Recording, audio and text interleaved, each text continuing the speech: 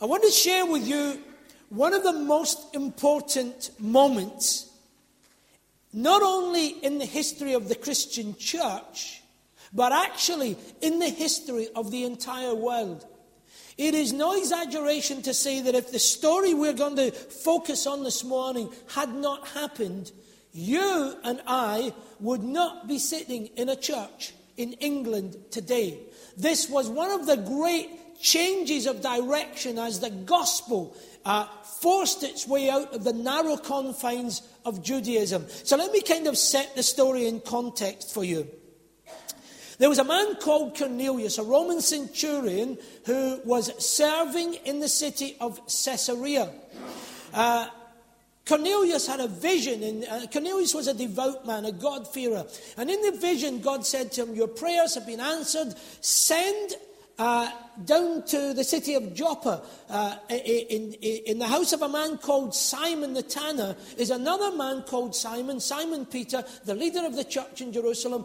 Ask him to come up to you. Now, at the same time as this was happening, Peter was staying in the house of Simon the Tanner in Joppa, and he decided he needed to pray. And he went up on the flat roof to pray, I guess to get some peace and quiet. While he was there, he got hungry. He asked for some food to be brought up, and he waited so long to be served, which I'm sure will not happen later on this morning.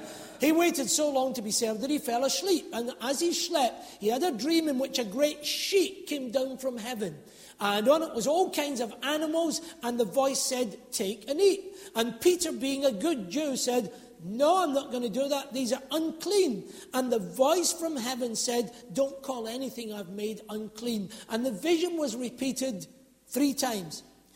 At that point, Peter was woken up by somebody banging on the door of the house, and it was the men who had come down from Cornelius at Caesarea. They were invited in, they had a meal together, they stayed the night, and the next morning, Simon Peter, along with 6 members of the Christian fellowship at Joppa, went to Caesarea to meet Cornelius. When they met together, he told Cornelius about Jesus. And the Holy Spirit fell on Cornelius, who of course was not a Jew, who was a Gentile. And so that Peter realized that God was also reaching out to Gentiles. Now, Luke, who tells this story, is a very careful writer. He doesn't waste words. But he actually it's so important that he tells us the story twice. He tells it in chapter 10, like I've outlined it. And then he tells it again in chapter 11, because Peter has to go down to the church at Jerusalem and give a report on all that's happened. And that's where we're going to pick it up, in chapter 11, and beginning at verse 1, and it should all come up on the screen. And it reads like this. The apostles and the brothers throughout Judea heard that the Gentiles also had received the word of God. So when Peter went up to Jerusalem, the circumcised believers criticized him and said, you went into the house of uncircumcised men and ate with them. Peter began and explained everything to them precisely as it had happened. I was in the city of Joppa praying, and in a trance I saw a vision. I saw something like a large sheet being let down from heaven by its 4 corners, and it came down to where I was. And I looked into it, and I saw 4-footed animals of the earth, wild beasts and reptiles and birds of the air. And then I heard a voice telling me, get up, Peter, kill and eat. And I replied, surely not, Lord. Nothing impure or unclean has ever entered my mouth. The voice spoke from heaven a second time, do not call anything impure that God has made clean. And this happened 3 times, and then it was pulled up to heaven again. Right then, 3 men who had been sent to me from Caesarea stopped at the house where I was staying. And the Holy Spirit told me to have no hesitation about going with them. And these 6 brothers also went with me, and we entered the man's house.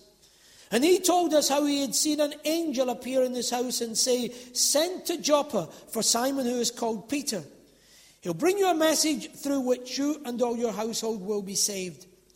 And as I began to speak, the Holy Spirit came on them as he had come on us at the beginning. And then I remembered what the Lord had said. John baptized with water, but you will be baptized with the Holy Spirit. So, concludes Peter, if God gave them the same gift as he gave us who believed in the Lord Jesus Christ, Who was I to think that I could oppose God? And when they heard this, they had no further objections and praised God, saying, so then God has granted even the Gentiles repentance into life. Now, here is Peter at Jerusalem to give a report to the church there. And would you believe it, there's a negative reaction. Some of the Jewish believers were troubled by an issue that would stalk the Christian church in its early years. They were so concerned about this issue that it didn't matter to them that racial barriers had been broken down. They were more concerned about the fact that some religious regulations had been broken. Did you notice that they didn't even begin with a question? Peter, tell us what happened. What they began with was by saying, you went into the house of uncircumcised Gentiles and you ate with them.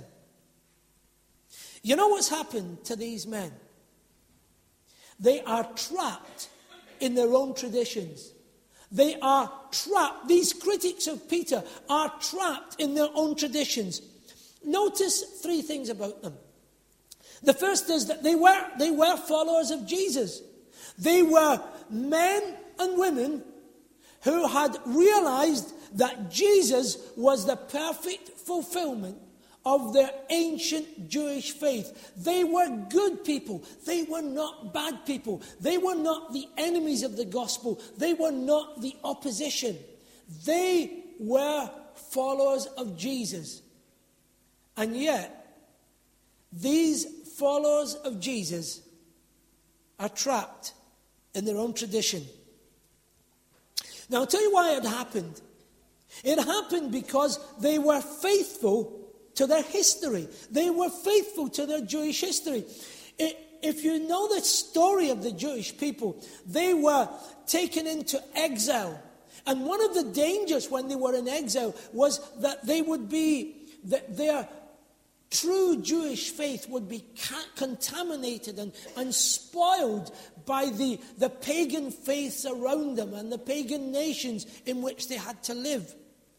And so God gave them at that time a number of food laws and regulations about table fellowship, who you did eat with and who you didn't. They were all about how they maintained their purity. They were about being separated from pagan customs that would have adulterated and compromised their allegiance to the one true God. They were rules that were given for a particular time and a particular place.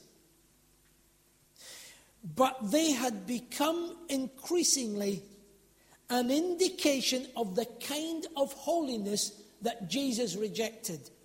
See, their kind of holiness, the holiness of the Pharisees, was a holiness that avoided all contact with sinners, just in case they would contaminate you.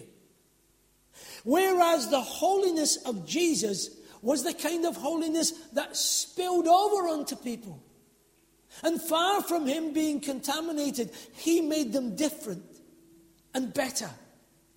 And you'll notice in the Gospels that often the quarrel between Jesus and the Pharisees is always their criticism. You ate with sinners. You ate with people who don't keep the law. You see what had happened?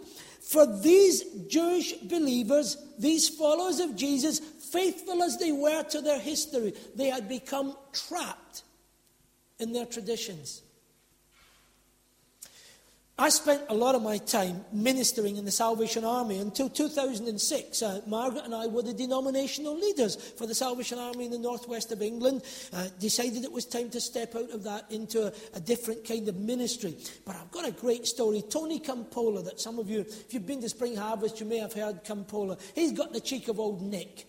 But he was invited to preach at a Salvation Army conference in Canada, which he did. But at one point, he leaned over the rostrum as only Campola can do, sweating and spitting as he does when he preaches. He's great to watch. And he said to them, Salvation Army, if the 1950s ever come back, you're ready for it. You know what? You could say that to lots of denominations and lots of churches. Some of our denominational and church traditions began for very good reasons. But all too easily, they can degenerate into things that define us and keep us to ourselves. You know what happens? And it happens in churches where there's been a radical movement of the Holy Spirit. All too easily and all too quickly, the leadings of the Spirit become the legalism of our system. The leadings of the Spirit become the legalism of our system. I've got a friend who says, we've sanctified sterility and called it faithfulness. It isn't actually honouring God to go on doing the same things. If they didn't work 50 years ago, there's a fair chance that they probably won't work today. Learning is about doing the right thing, not doing the same old things. And you've challenged me today, you've invited me and challenged me to speak about sharing the gospel in our contemporary culture.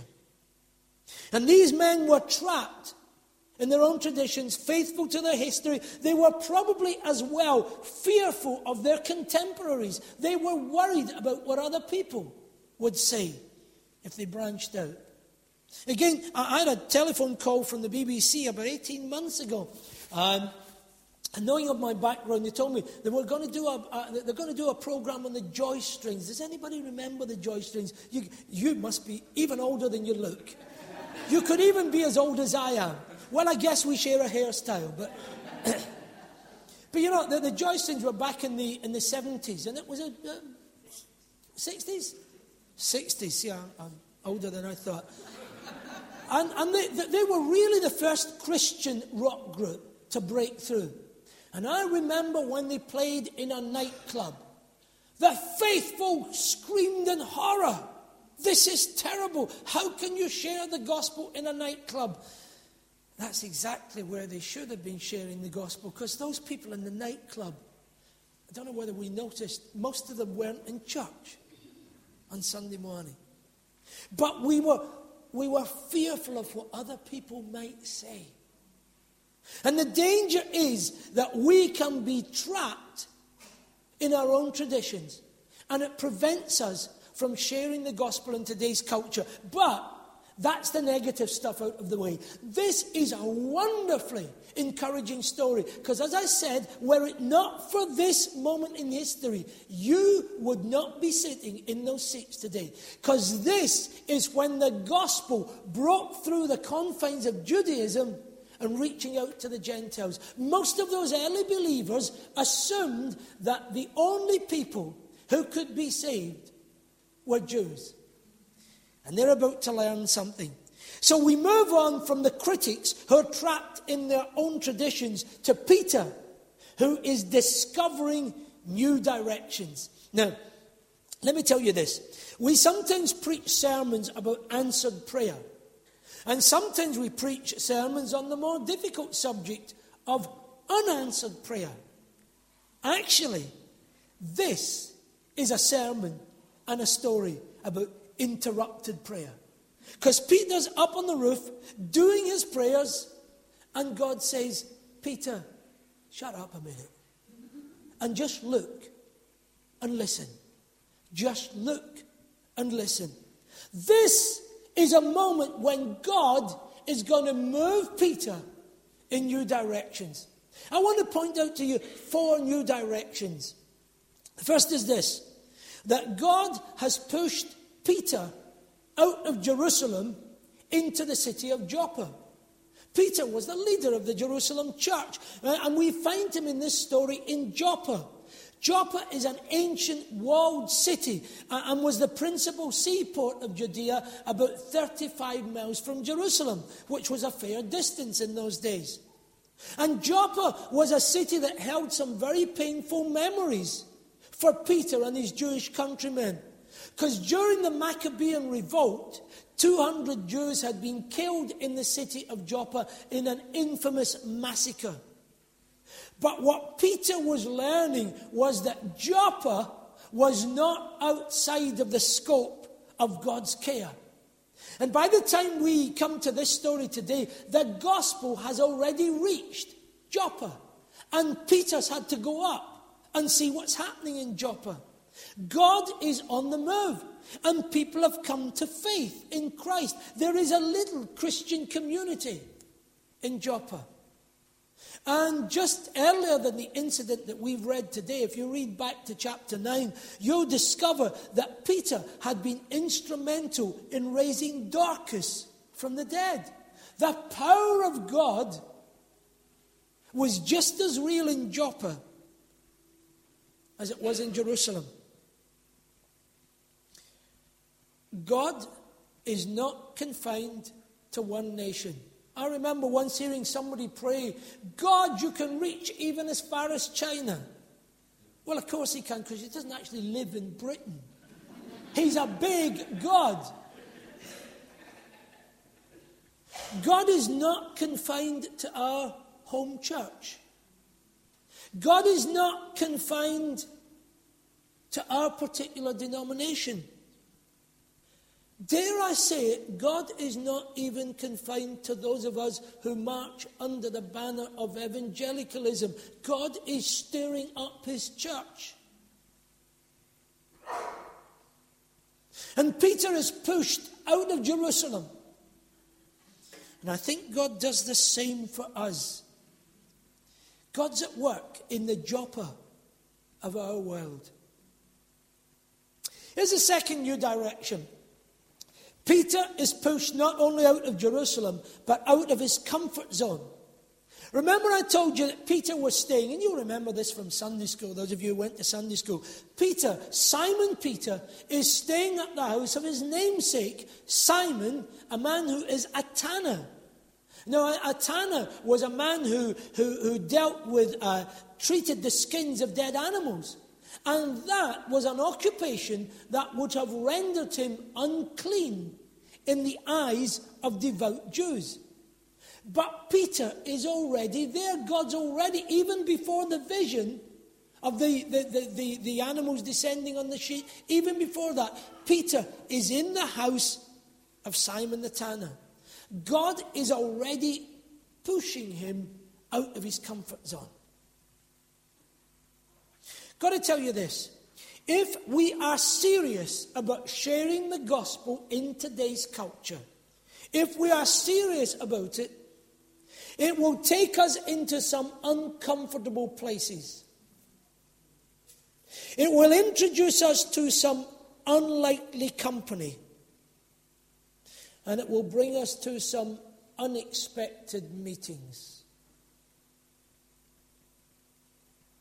If we're serious about sharing the gospel in today's culture. I tell people with great pride that I think I can say without any fear of contradiction that not only am I the only person who's ever preached at Thomas Risley Church who has appeared on the Jeremy Kyle show. Not only that, I have appeared in the 10-year highlights of the Jeremy Kyle show. It's not much of a show, mind you. Tell you why I went on. They were doing a live link with the Westboro Baptist Church in America. Now, you may have seen these people. Louis Theroux did a program on them. The Westboro Baptist Church is a church in Kansas, about 80 members. They're famous for two things. They parade at the funerals of American servicemen with big banners saying, they'll fly all over America to do it with big banners saying, your son is cursed, this is God's punishment on America. In fact, they played a little video clip on the program of the founder of that church. Remember some years ago there was a campus shooting in America and 30 young students were killed? Well, they played a video clip of the founder of the church saying, we rejoiced in that. Our only regret was it wasn't 30,000 people, because God is judging America. And the other thing they're famous for was that they're very unpleasant to gay people. Very unpleasant. Now, on the panel, so we did a live link, and there was 3 members of that church, and they were wearing black T-shirts with big white lettering. Forgive me if I tell you what it was. It was God hates fags, it said on it. And on the panel in this country, on my right was a woman whose son had been killed in active service on Iraq. And they told her that her son was cursed and he was in hell. They knew that. And on my left was a young fellow who was the publicity officer for the gay and lesbian movement in the northwest of England. I wouldn't even repeat in church what they said to him. And in the middle was me trying to be the sane Christian. Do you know, they were so angry, these people. And I tried to say to them at one point, God loves all people. And they said, no, he doesn't. God hates us until we repent. It's crazy mixed up theology. God hates you. They don't even realize that our repentance is only due to the fact of the good news of God's kingdom that brings us to repentance. And I realized then I didn't want to be part of that kind of thinking. I wanted to be part of a church that was so confident that God loved people, that we would be willing to sit down with all kinds of people in all kinds of places to share the good news of a God of infinite, wonderful love.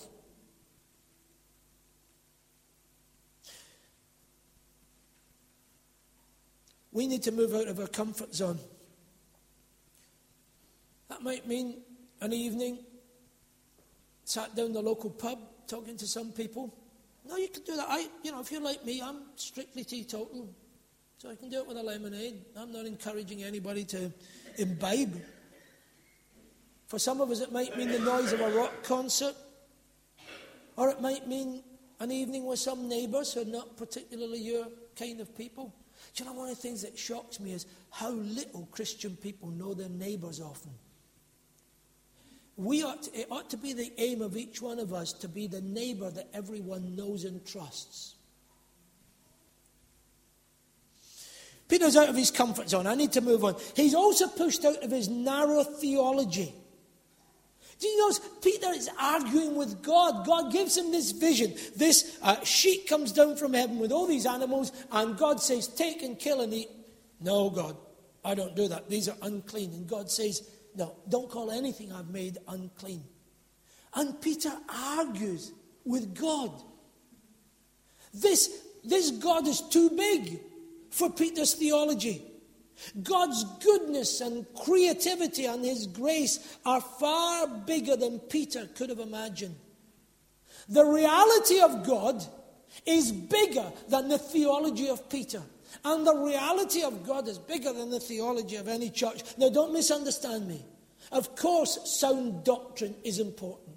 And of course, it is important that we honour the Word of God and give it central place.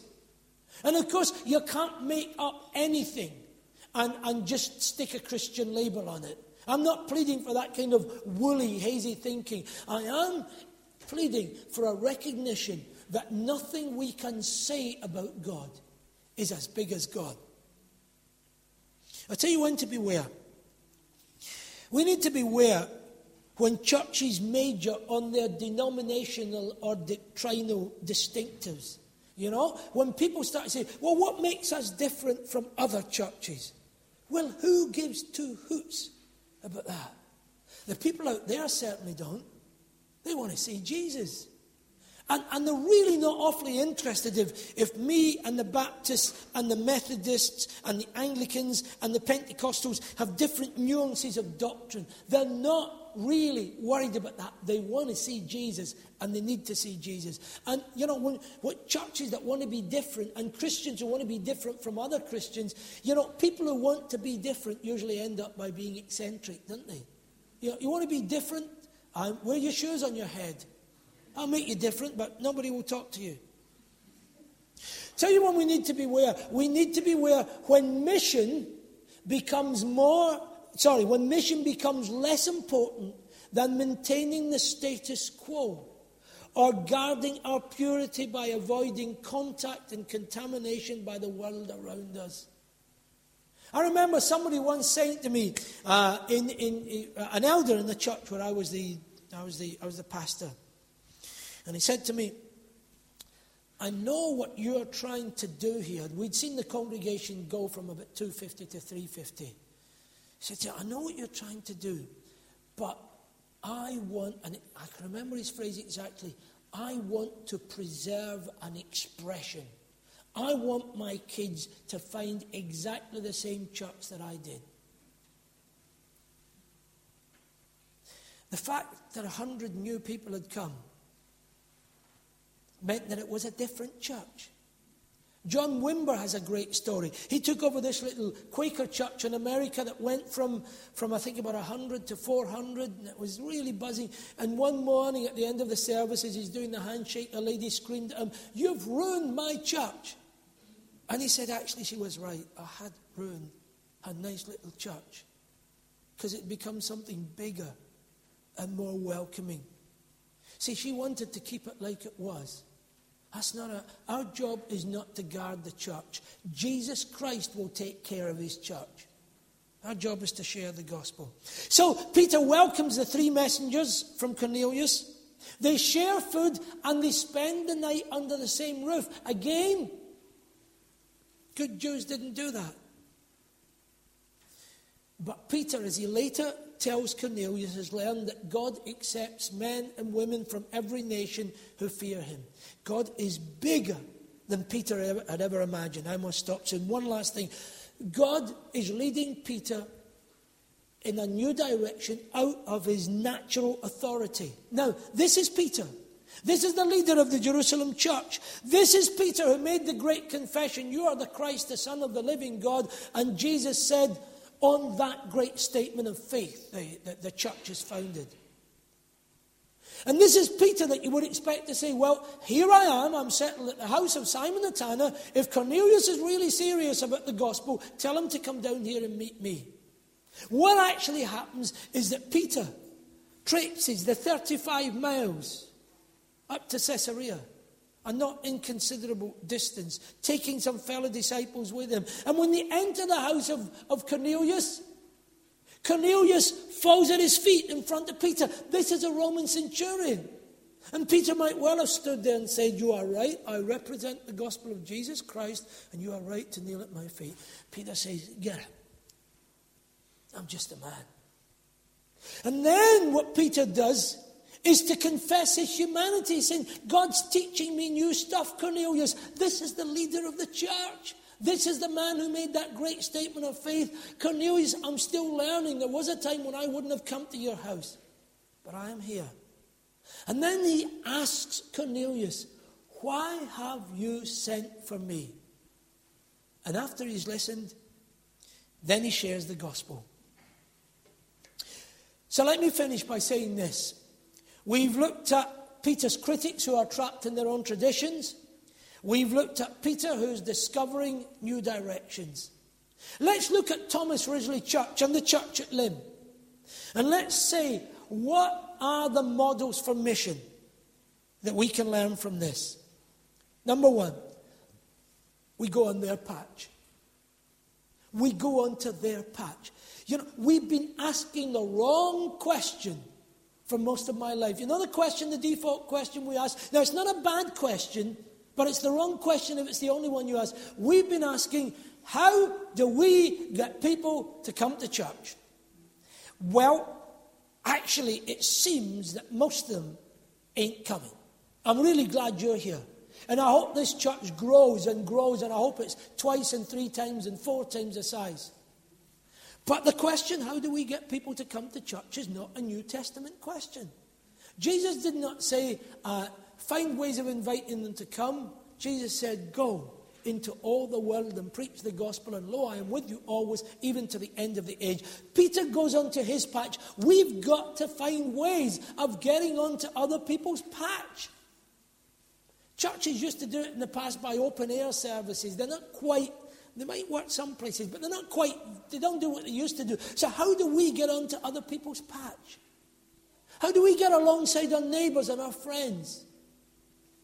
Here's the second thing. Peter acknowledges his humanity. We need to acknowledge our humanity. People need to know we're human. We're not odd. We're actually same as you. Yeah? We're not trying to be. We are the same as you. We're just ordinary folk. Here's the third thing. Peter admits we need to admit our weaknesses. Do you know one of the things that keeps us back from sharing the gospel? I think I've got to know the answer to every question they ask me. No, you haven't. In fact, there's nobody, to put it bluntly, there's nobody gets up your nose more than somebody who knows the answer to everything. They're such a pain in the neck, aren't they? You know, I have to say sometimes to people, I don't know why. One of the worst moments recently was when I heard a leading churchman following the Haiti disaster speaking on the radio, trying to explain why it had happened. For goodness sake, apart from the geological explanations, when people ask the big question, how does that happen under a loving God? I can give them some answers, but the best answer is, I don't actually know. But what I can do is to show you God's love now. You don't have to know the answer to every question about the Bible. The Bible's a big and a difficult book. And some bits of it are a bit tough. And it's okay to say that. Some of the bits I have to struggle with. I'm still learning them. It's okay to tell people, I don't know the answer to everything. Notice what happens next. Peter asks questions and he listens. We have not been good at listening. My kids once said to Margaret, trouble with Dad is he knows the answer before you've even had time to ask the question. We need to listen. We need to listen to the world that we live in. See, we say it's a world that doesn't care about God. Are you sure about that? Why is it that all over the place when there's been an accident, I see those little shrines? What's that if it's not a longing for God? Sure, a lot of it is confused and some of it is downright crazy. But people, we've got to listen to some of the stuff that people are saying.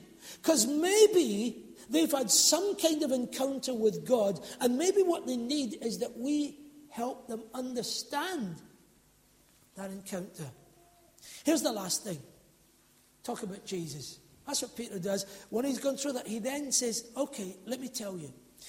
I want to tell you this.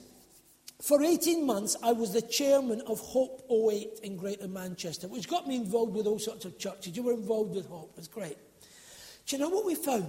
It isn't difficult to get churches, especially evangelical churches now, it isn't difficult to get them involved in service projects. They'll do the fun day, the family fun day. That's a good thing to do. And they do parent and toddlers clubs and all those good things. I was looking at your website and you do all sorts of good things like that. They're good. They're good and they're important and we should go on doing them. But you know what we've got bad at? We just don't know how to talk about Jesus any longer. We've lost our confidence in talking about Jesus. Over a cup of coffee, in a nice, unreligious sort of way, just talking about Jesus. You know what? When we go into people's patch, when we acknowledge our humanity, when we admit our weakness, and when we're willing to listen, they might just listen to us. I'm going to unpack that all a bit more in this afternoon's session. I hope you're able to come. It would be lovely to see you if you are. But it is the big challenge for us. How do we share the gospel? Because if we don't do it, nobody else is doing it. And it won't be done by the Billy Grahams of this world, or the Lewis Pallaus of this world, or the Steve Jobs of this world, or the Jeff Lucases of this world. It's you and me. We're the guys. We've got to do it. Dear God, thank you that your word is a powerful, open book. And thank you that even the most inadequate and ineloquent of preachers can't mess it up totally. And your word speaks to us with clarity. I want to just ask this morning that you will light a fire in the heart of each person here, from Thomas Risley Church and from the church at Lim, that you'll light a fire in our hearts that will burn bright with a desire to live and share the gospel. In Jesus' name, amen.